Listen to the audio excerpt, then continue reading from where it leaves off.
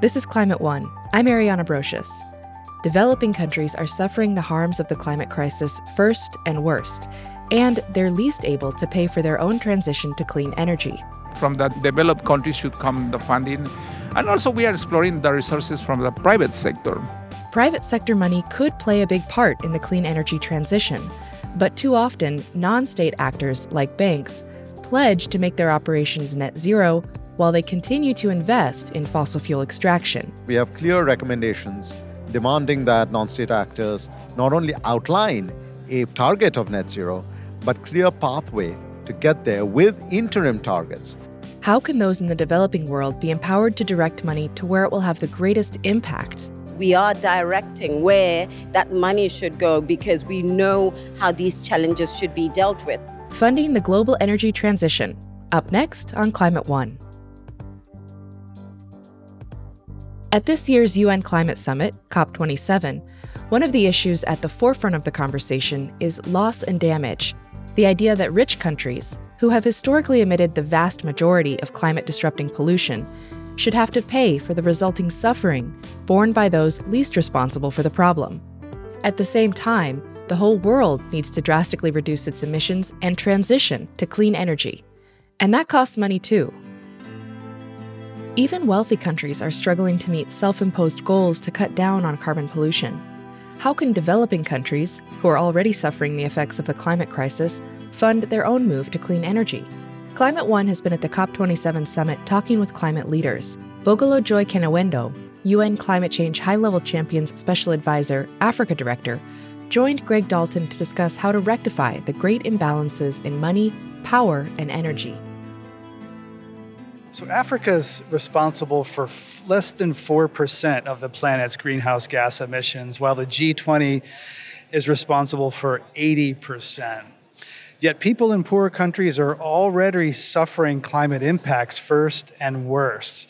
So what impacts have you personally seen in Botswana?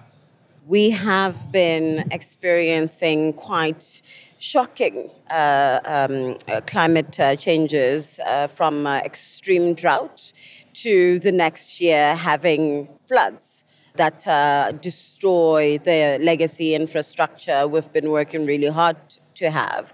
And the droughts have caused hunger and instability in food security. It's not that we've gone back to, famine periods, but it is quite worrisome when, there is insecurity in food production because that has ripple effects around inflation and the cost of living.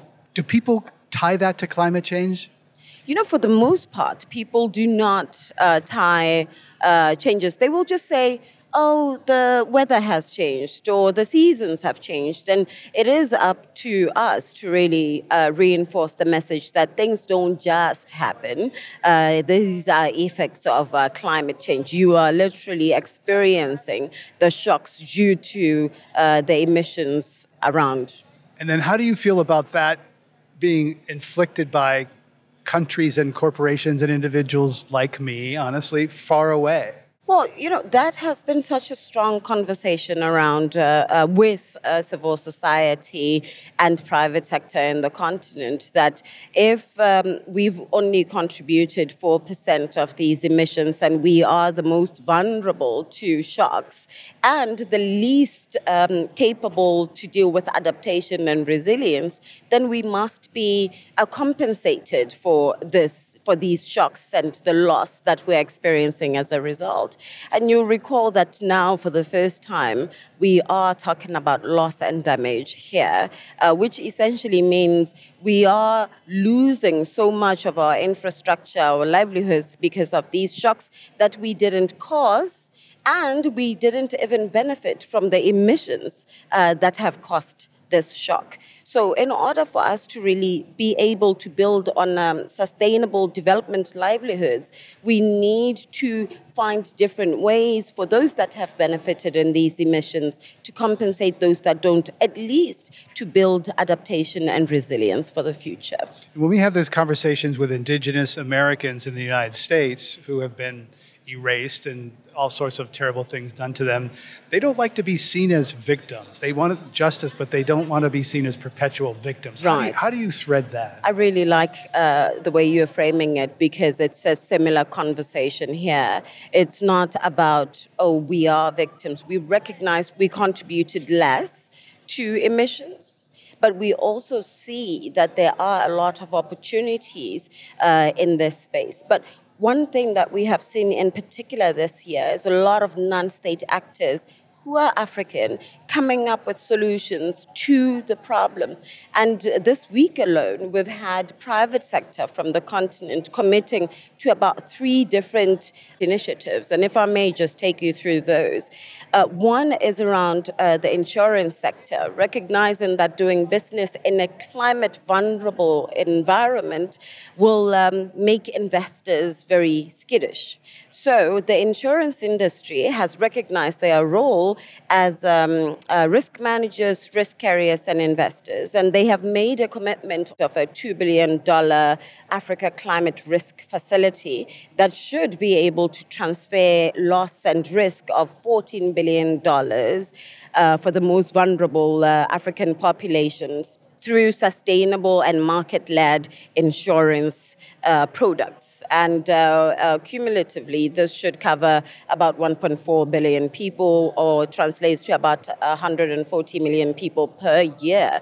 So these kind of initiatives, they are showing that Africans recognize the challenge that we are facing and are positioning themselves with proper solutions, and are then calling the world to add, cooperate, and contribute to the solutions that we're coming with. Instead of just saying, you caused this problem, now pay us. But we are directing where that money should go because we know how these challenges should be dealt with. And I particularly really enjoyed those kind of interventions. And another one is over 60 of Africa's biggest businesses, African-owned biggest businesses, they made some serious commitments as well around, they now call themselves the African Business Leaders Coalition, and they made some commitments. They released a strong statement saying that they are going to commit to key actions on meeting goals of the Paris Agreement, and they will be supporting Africa's just transition towards a 1.5-degree future, and they are committing to building a thriving continent that is rooted in resilient, green, and competitive economy.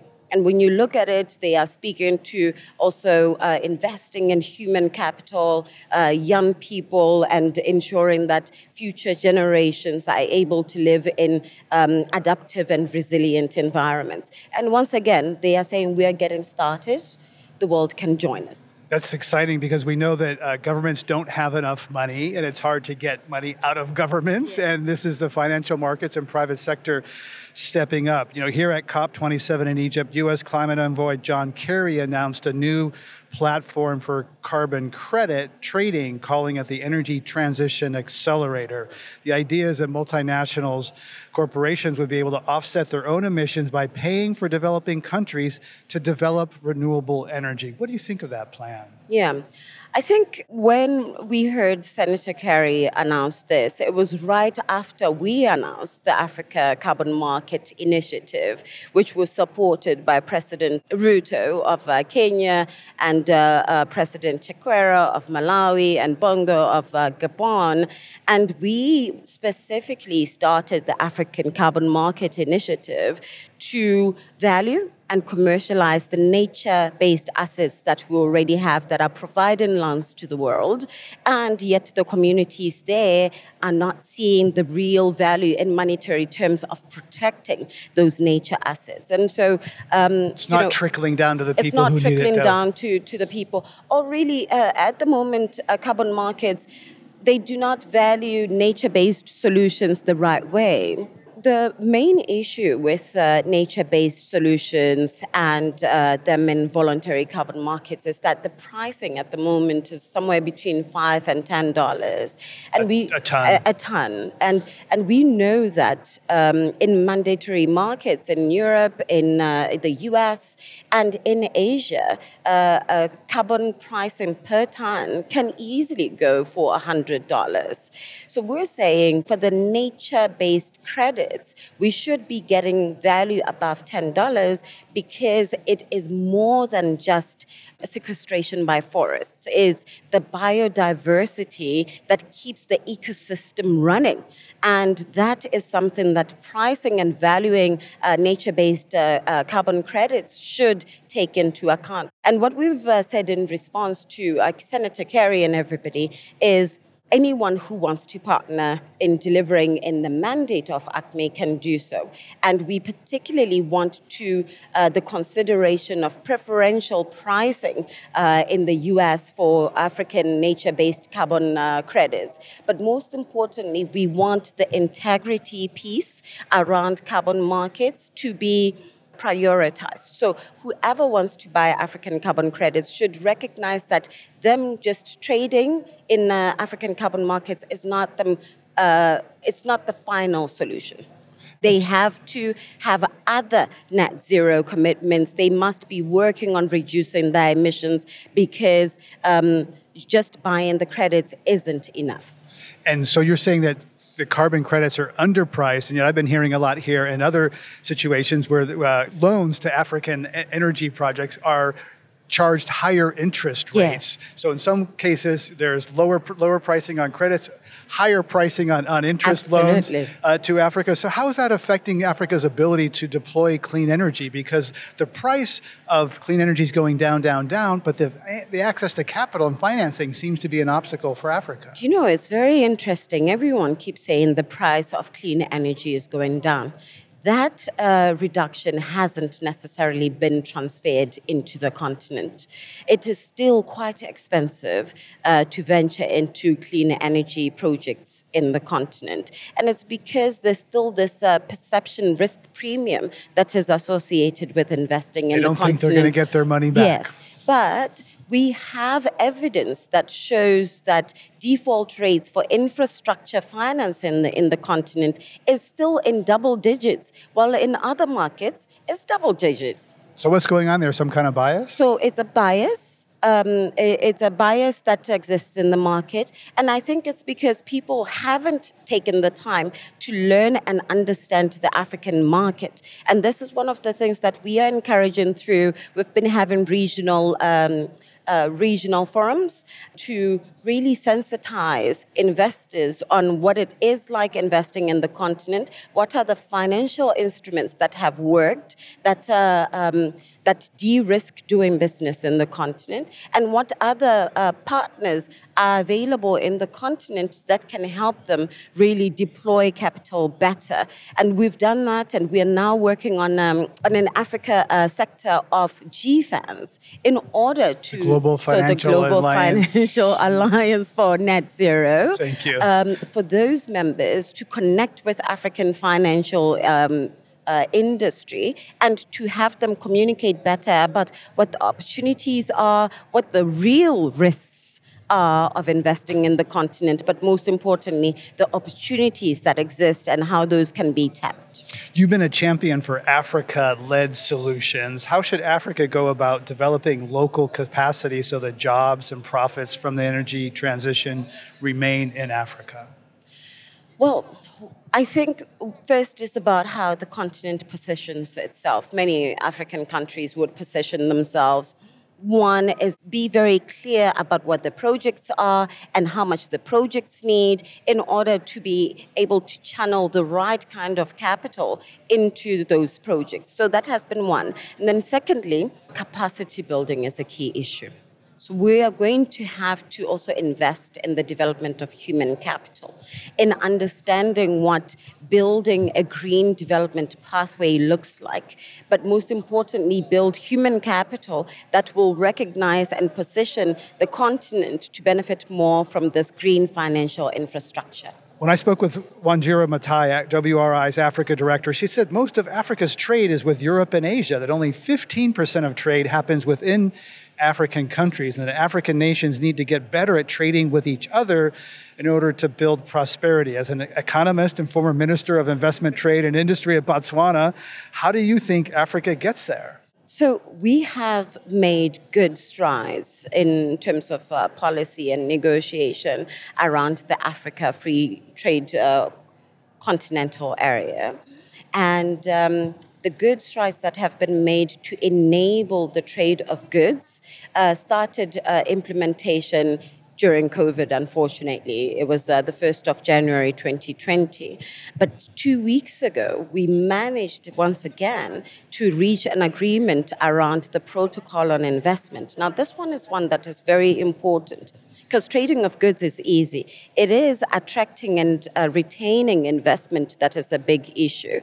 And reaching an agreement on the protocol of investment will create more credibility in investing in the continent. It will ensure that we are able to speak to the same kind of standards around investment in the continent, and should be able to say to investors that you are protected when you invest alongside the AFCFTA.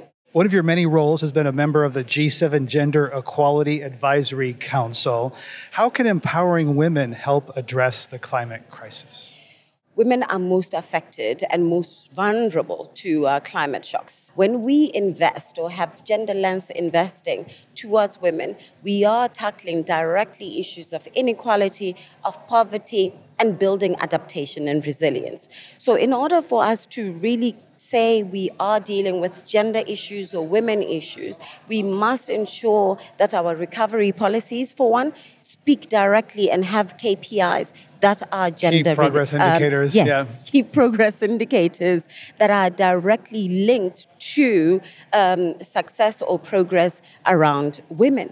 And we believe that particularly for adaptation and resilience, if we are looking at access to water, we are looking at access to markets, building roads that provide access to markets, we will create an enabling environment for women to be active participants in the economy. Not just active, but very efficient participants in the economy. Thank you very much for coming on Climate One. It's an honor to talk with you today. Thank you very much. It's been my pleasure.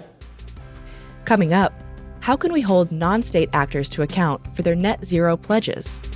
We are arguing that if you are voluntarily declaring a net zero target as a non-state actor, then you have to also adhere to the highest principles of highest environmental integrity. That's up next when Climate One continues.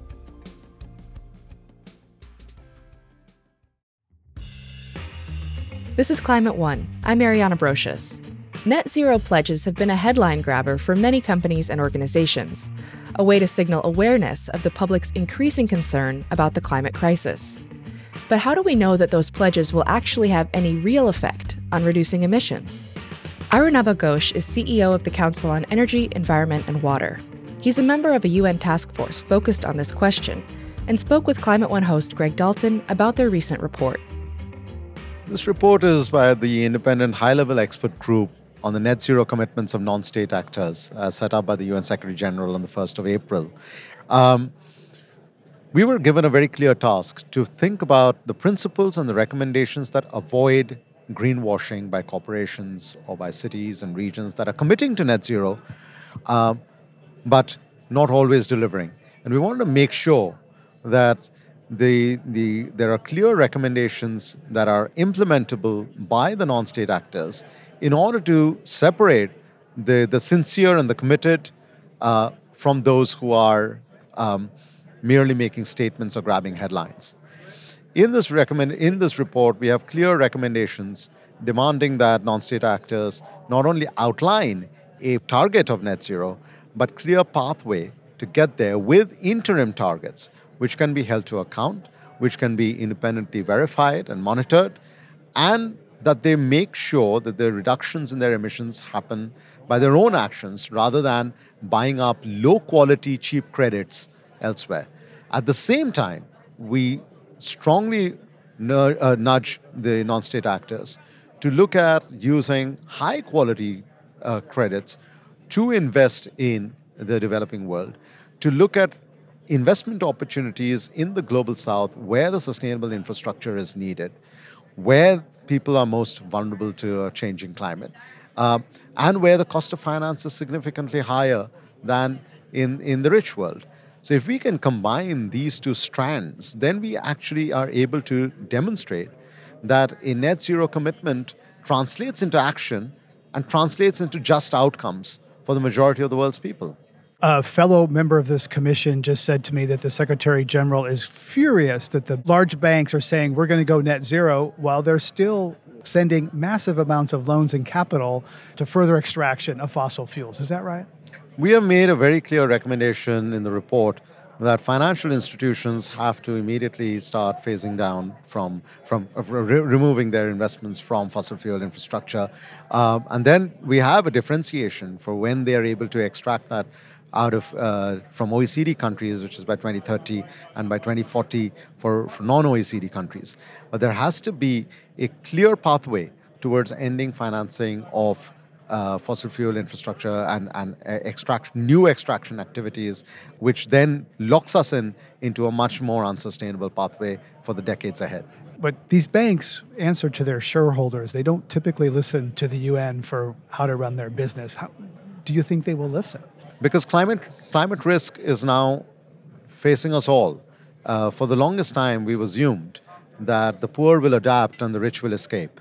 But if 2022 serves any lesson, it is that extreme heat, extreme weather events is impacting us all. And therefore, financial institutions must also have a fiduciary responsibility to the integrity of the assets in which they're investing. Sounds like you're after the social license to operate. It is not just the social license to operate, it is also the risk of financially stranded assets. If they are going to start continuing to invest in fossil fuel infrastructure or in infrastructure that is unsustainable or that does not take into account climate risks, or that they don't declare their exposure to climate impacted assets, then they're not actually fulfilling their responsibilities to their shareholders. They're not actually preserving shareholder value. Last question is, it was interesting to note that you called for full disclosure of lobbying, because companies oftentimes tell us one thing on TV ads and then another thing happens in the corridors of power. So how important is that going to be? What are you trying to accomplish by calling for disclosure of lobbying? I think it's very important to recognize that if you're going to say something, then you actually mean it. And that you don't say something in public and in private, you lobby for something, which is the polar opposite. And this is why we're arguing that if you are voluntarily declaring a net zero target as a non-state actor, then you have to also adhere to the highest principles of highest environmental integrity. Of course, in your respective jurisdictions, there might be regulatory reasons why you have to declare a net zero target, and those regulatory directives will be determined by the governments. But you cannot voluntarily declare net zero and then lobby those same governments in the jurisdictions where you're operating for slightly lax regulations or to carry on, with business as usual. Either do what you say or don't say it at all. Doctor, thank you for your time. Thank you very much. Arunabha Ghosh is CEO of the Council on Energy, Environment, and Water. To continue this conversation related to net zero pledges made by non-state actors, Greg Dalton met up with Alastair Marsh, a reporter at Bloomberg. Hundreds of companies have jumped on the net zero bandwagon with all kinds of goals and pledges and promises. Yesterday, we heard the Secretary General say, quote, using bogus net zero pledges to cover up massive fossil fuel expansion is reprehensible. It's rank deception. The toxic cover-up could push our world over the climate cliff.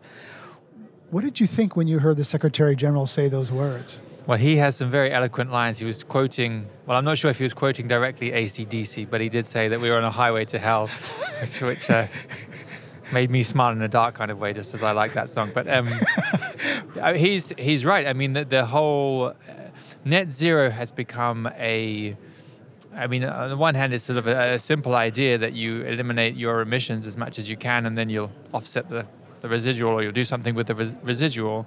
But it's become a sort of, if you'll excuse the phrase, a bandwagon that everyone's jumped on without really thinking through what it means.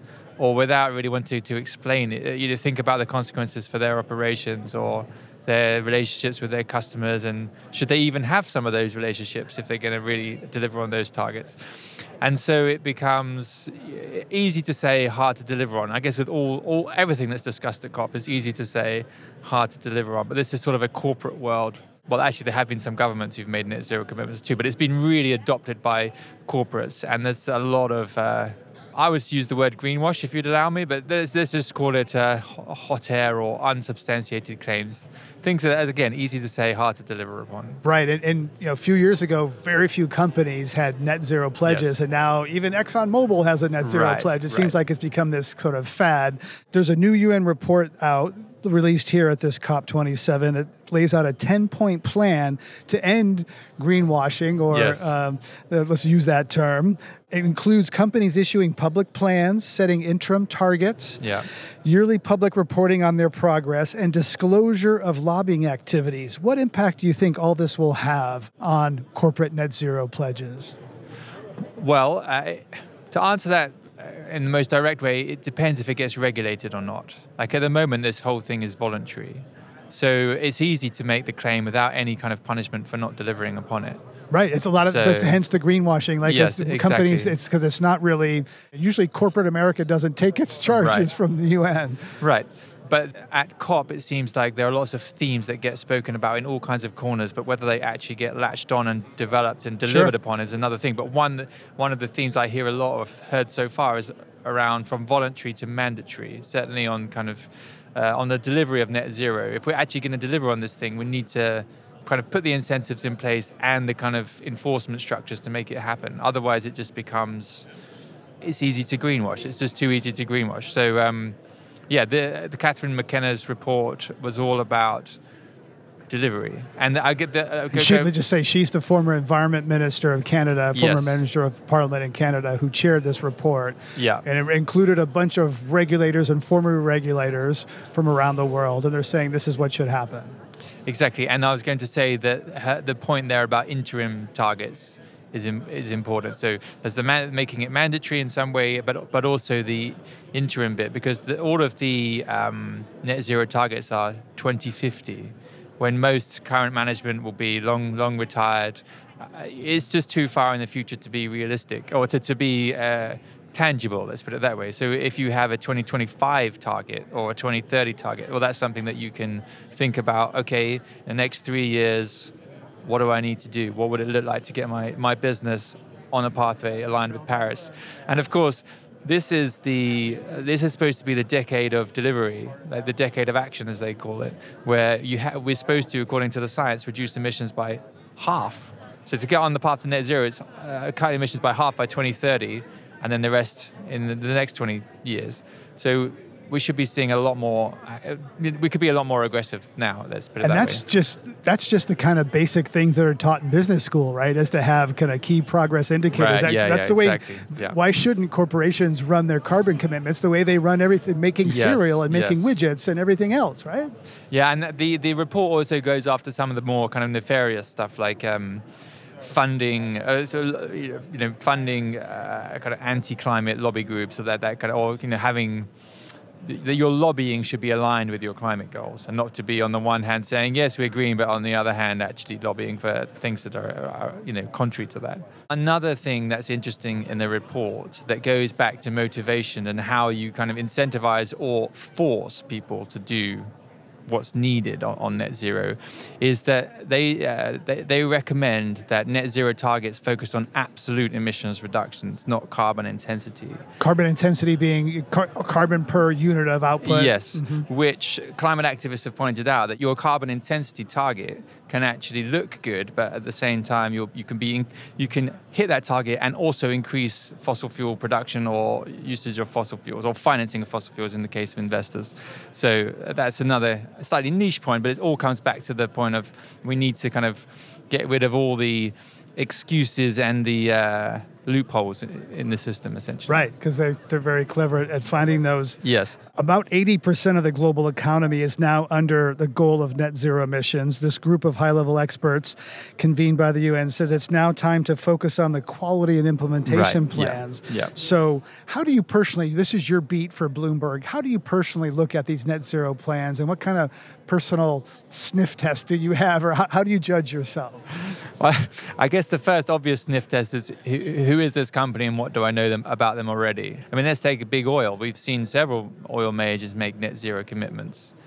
Well, that smells bad, just on the face of it. I mean, some would argue that they have, in some ways, the technical resources, they have the balance sheet to kind of deliver on ambitious decarbonization. Yet at the same time, it kind of runs against their economic modus operandi and just their general kind of way of being for the last 80 years or however long. That doesn't mean that they can't do it, but it requires extra degree of scrutiny and sort of skepticism. Right, because there's not trust in the brand. Yes. And the story. Yes. And the same rings true in finance, which is where I spend more of my time, looking at banks, asset managers, pension funds, and their net zero commitments. And they are in some ways one step removed from the real economy, in that they are kind of Mark Carney, a big name in climate finance, likes to say that finance is an enabler, a catalyst. It's not in itself responsible in some ways for emissions. It just enables them. They're funding the oil wells. They're not drilling the oil wells. Right, exactly. But even in my coverage of that space, you can tell. You can tell quite easily like which banks are the most serious and which banks are not, for example, based on the statements of the CEOs, the kind of the seniority of their sustainability people, the credibility and detail of their targets around. So who's climate. on Alistair's who's on Alistair's list of the good list and naughty list? Well, I probably shouldn't name names or I get in trouble, but I might give a geographic breakdown, or by which I simply mean, and this is easy for me to say as a Brit, but the Americans and the Canadians would be on my naughty list. But that might be just simply a function of, this all boils down to fossil fuel finance and the historic relationships that have been built up with big oil, basically, or with the big polluters. Well, certainly J.P. Morgan Chase is known to have loaned hundreds of billions Wells of Fargo, dollars Bank of America, Citigroup, to fossil fuel interests since Paris, and that's, I think, what the Secretary General was calling out from these banks, saying we're going to be green, and we're going to continue to loan billions of dollars to extracting more fossil fuels, which the International Energy Agency says we don't need more fossil fuel extraction.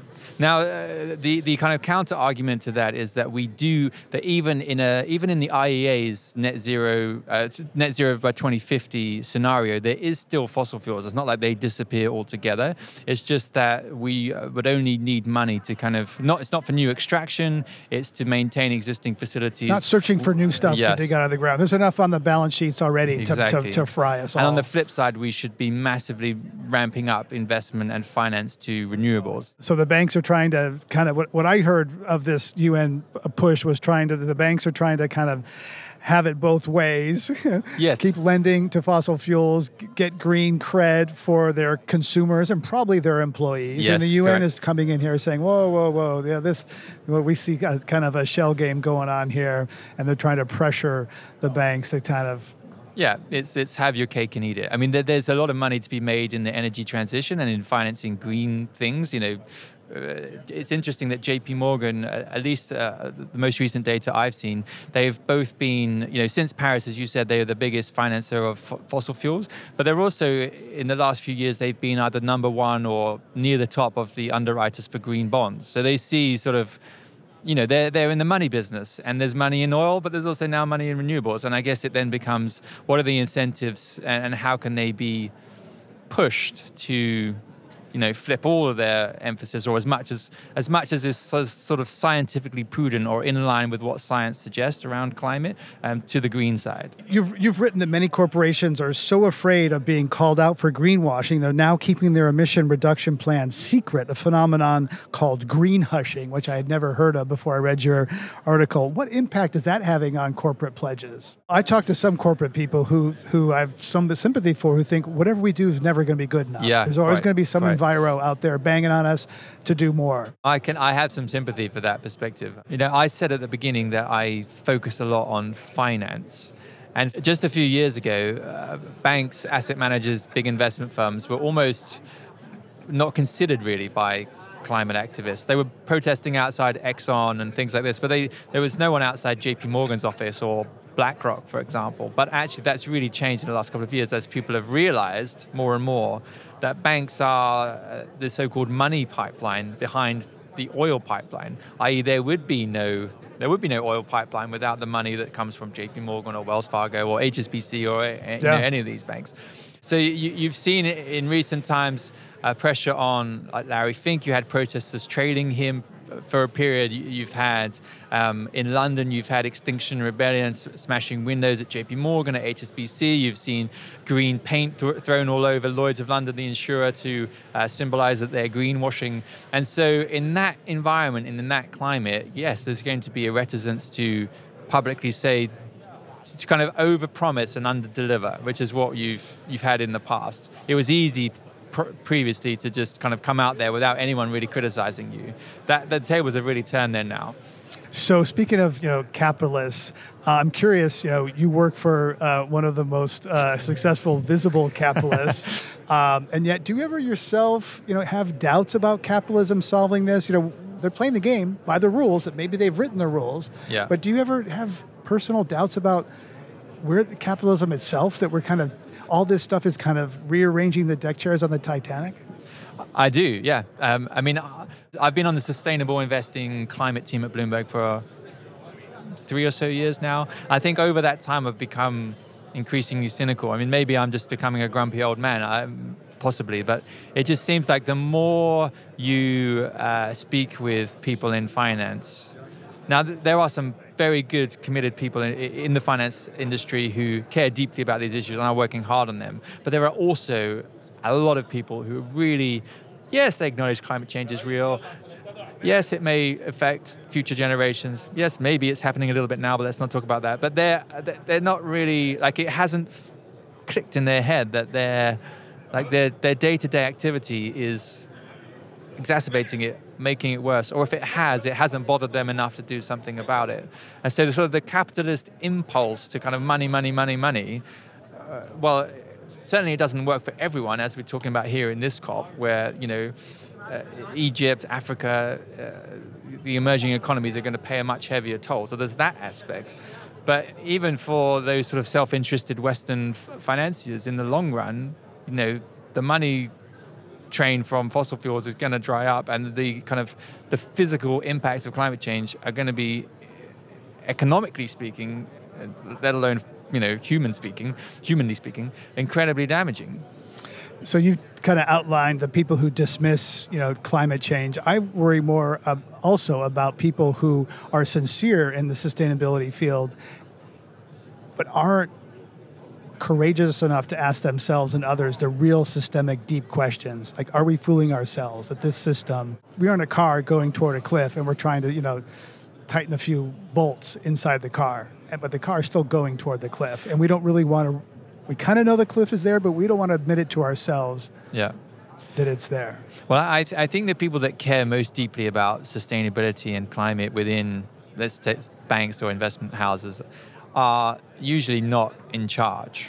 Let's put it that way. As in, I think a lot of CEOs have come to understand that it's that it's something that they need to be cognizant of, and that climate change will have impacts on their business. But I think those who care most deeply about it and would love to kind of reorientate or restructure the way the thing operates so as to be more in line with the kind of the science, usually are not in positions of power, which I think is problematic in some ways. Well, thank you, Alistair, for your sharing your sights. Alistair Marsh is a reporter from Bloomberg. Thank you very much. Thank you. Coming up, how have Indigenous communities been represented in climate negotiations? It's 22 years that we've been saying to the governments that we could also contribute. We are here to help for climate action. That's up next when Climate One continues. Hey, Climate One fans, we have some exciting news. We are now on Patreon. That means that you, as a subscriber, can get access to Climate One episodes free of ads interrupting your listening experience. For just $5 a month, your Patreon membership also gets you access to our Climate One Discord channel, where you can discuss the episode with other Climate One fans and begin to build your own climate community. Best of all, your support makes future Climate One episodes possible. Join us today at patreon.com/climateone. Johnson Cerda is an indigenous Quechua of the Ecuadorian Amazon and a senior director at Conservation International. He joined Greg Dalton for a conversation at COP27. We often hear that indigenous people are stewards of much of the biodiversity, much of the land to be protected, are really significant players and can offer a lot for climate solutions. But does that translate to being recognized and heard when it comes to a big event like this? Well, it hasn't been easy because we came in 98, in 2000 as a group in order to say that we have something to contribute. But the governments, they didn't open the door until 2007 when they included the first wording in terms of indigenous people's participation. I just came from a meeting this morning where we had to say that we are here, we want to contribute, and we have knowledge. And I see that we have opportunities. It's becoming very technical, and we need to also elevate our capacity as indigenous peoples in terms to document the information and bring evidence, because we are orals and we have information, we have, as I said, knowledge, but we need to also bring some data for the discussion here. So what I think I heard there is gradual progress, being listened to more, but still indigenous countries, for example, in the United States, Navajo Nation and other indigenous groups, when they deal with the federal government, it's sovereign to sovereign, right? But here, under the United Nations, Navajo Nation doesn't have standing. It's not a member state, so to speak. So they're under the U.S. delegation. That's true for all the other indigenous people. They're under the nation state. Does that put them in the shadows? Well, yeah, that is a concern that we have, because at the United Nations level, what we are trying to get is perhaps we call it enhanced participation of indigenous peoples. Actually, a dialogue is happening around that, because, as you said, there are countries where indigenous peoples, they have treaties with the governments. But most of the countries, at least in developing countries where I come from, in Ecuador, we are under the shadow, as you said, of the governments. And that is something difficult, because what we wanted to have here in this convention is to have a dialogue perhaps at the same level. That's our goal. Because we said that we can contribute, but that's why we want to have a conversation at the same level. But there's opposition for that. Still, discrimination is there. But we have countries where we are recognized but not given opportunities to contribute, mainly. But also there are cases where, we have countries with good legislation of indigenous peoples, but still the governments are affecting our rights, our land, our territories. So at this level, let's say at the beginning in the negotiation, we've been refusing to be part of the government delegations, to be honest, because we thought that they are like our enemies, because they are making decisions against our interests as indigenous peoples. So we've been refusing for a long time, but I see lately that we are part of the government. They've been a bit open in terms of coming here. For instance, myself in the delegation of Ecuador, and many other colleagues in several delegations, even from Canada. I see some indigenous colleagues in the U.S. delegation. We are perhaps being part of that and trying to open the door and put our ideas in their own statements before they present here in the negotiation. So we feel like it's been changing a bit, right? And it takes time. it takes time. For us, it's been a long journey. I'm saying that we started in 2000. It's 22 years that we've been saying to the governments that we could also contribute. We are here to help for climate action. And I see a bit, doors open, but it's not enough.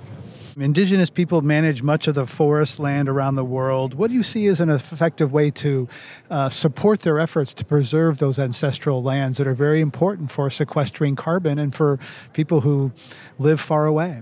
Yeah, for us, it's not only to sequester the carbon; it's our life, right? Cultural, Mm-hmm. It's the way we are living using the forest, because we've been living for a long time like that. But it happens that now it's important, the carbon for white people suddenly care about it because I think it matters to them. Exactly. and now, sometimes the government, they want to teach us how to protect the forest. We said, we've been protecting for a long time, and we should come to learn from us, right? Right. Yeah, it's important, but I think the lesson learned in the experience that I have with the dedicated grant mechanism for indigenous peoples and local communities is, the idea is to have, for indigenous peoples, direct access to the climate funds. So having this fund, for instance, let me put just an example in Peru. In order to get a land title in Peru, it used to take for about 15, 20, sometimes 30 years because of the bureaucratic process in the government. Even having funding, sometimes the government, they don't reach there after that many years, 20 years. But now having funding directly, in the case of Peru, in 1 year, and perhaps the latest one, the longest one is like 2 years, they're having their land title because they have received directly the funding, and they are inviting the governments to come to the communities to make the reports that they need to make. And then in 2 years, they are having their land title. So that means the participation of indigenous peoples, and if they have access to the resources, they can also, secure the land and continue contributing with the conservation of forests as a carbon stock, right, for the interests of everybody. So I think it's important that we need to recognize that indigenous peoples need to receive the funding directly in order to continue contributing. And where do you think that funding can come from? What are the sources of that funding? Well, in general, the commitment that the governments have, like the $100 billion. Yeah, exactly, that they have to contribute for developing countries. That's one source. But as everybody is saying also in the convention, they should bring additional funding for climate action, and not just from the this funding that they have for developing countries already set up for some time. So new funding we don't see is coming. The commitment the governments made in 2009 about the $100 billion starting in 2020 per year. We don't see that is happening. We are in 2022. Ending the year, we don't see that happening. That's why I agree with the government saying that this COP needs to be for implementation. We have a lot of communities. Why we don't start implementing and allocating the funding? And I see, from the developed countries should come the funding, and also we are exploring the resources from the private sector. What's your personal journey here on Climate One? We like to connect the systems and the individuals. You told us a little bit, but what's been your personal journey as a climate advocate? First of all, since I come an indigenous community in the Amazon, my life was in the community, or I was in my house in charge of going for fishing and provide, the food for the family. That was part of my work, given since I was like 6 years old or 7 years old. I had to do that for the family. So I am very closely related with nature. In general, indigenous, we are very connected with nature, but I was deeply connected because I used to go every day, birds, every day, the wildlife, every day bring in some fish. So I'm really connected with that. And what I see is that climate change is impacting that kind of life that we had in the community. And also I see that, for instance, because of climate change, parts of the forests are getting dry, and we see that clearly in the wildlife. For instance, monkeys, the wild birds, or any kind of animals, they go close to where they can find water. And sometimes now it's easier to hunt them because they are not deep in the forest. They are close where they find the water. So the hunters, they know now is very easy.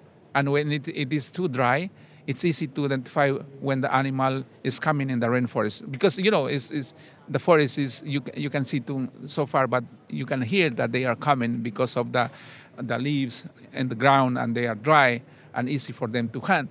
And so things are changing. Well, it's one thing to notice changes. It's another to gain confidence as a fisherman in an indigenous community to speak up. So what's driving you? Is it fear about what you're going to lose? Is it excitement about what you can share? Is it anger at what's happening? Well, yeah, anger in one side because it's affecting too much in some regions, but also thinking in the opportunities that we could have in order to share. Here in the negotiations of climate negotiations, many times they open opportunities to contribute, for instance, in adaptation, on mitigation, but we don't have resources to do our own research. And we don't see people giving resources to make research and come up with some evidence here. And we do what we can in order to contribute, but we are still expecting that. So we use all of this in order to say that, in order to provide capacity building for our colleagues coming to participate here, perhaps colleagues that are mostly affected by climate change, because we have, areas where they are mostly affected. So what's it like? We're sitting here at this conference with thousands of people from all over the world with all sorts of languages and dress, etc., many indigenous people. What's it like for you being here right now? Well, for me, it's a bit perhaps easier because I have experience here, many years of experience, and I at least can speak English, and it's easy to communicate. But we have most of the delegations with just one language. But also we have people from, communities, perhaps they don't speak very well, even Spanish, and being here in this space is unfair for them. So what we do is also we use resources in order to provide interpretation for them, to make fair participation for them and listen what's going on here. Yeah, it is challenging, but also opportunity to network with different institutions here and companies in order to share our concerns that we have. And network with also governments. I've been participating in a couple of events here with some governments, and we express our concerns that we have in terms of participation, funding needs, human rights issues, land tenure, importance for communities. So sharing our concerns here. Well, thank you very much, Johnson, for sharing your thoughts with us on being here at COP27 in Egypt. Thank you. Thank you very much. This wraps up our on-the-ground COP27 coverage as our team returns to the U.S. If you missed last week's COP episode on loss and damage, find it and all of our episodes in our podcast feed. Climate One's empowering conversations connect all aspects of the climate emergency. Talking about climate can be hard, and it's critical to address the transitions we need to make in all parts of society. Please help us get more people talking about climate by giving us a rating or a review if you're listening on Apple. You can also help by sending a link to this episode to a friend. Greg Dalton is Climate One's host and executive producer. Brad Marshland is our senior producer. Our managing director is Jenny Park. Our producers and audio editors are Austin Colon and me, Ariana Brocious. Megan Basilia is our production manager. Our team also includes consulting producer Sarah Catherine Coxon. Our theme music was composed by George Young and arranged by Matt Wilcox. Gloria Duffy is CEO of the Commonwealth Club of California, the nonprofit and nonpartisan forum where our program originates. Thanks for listening.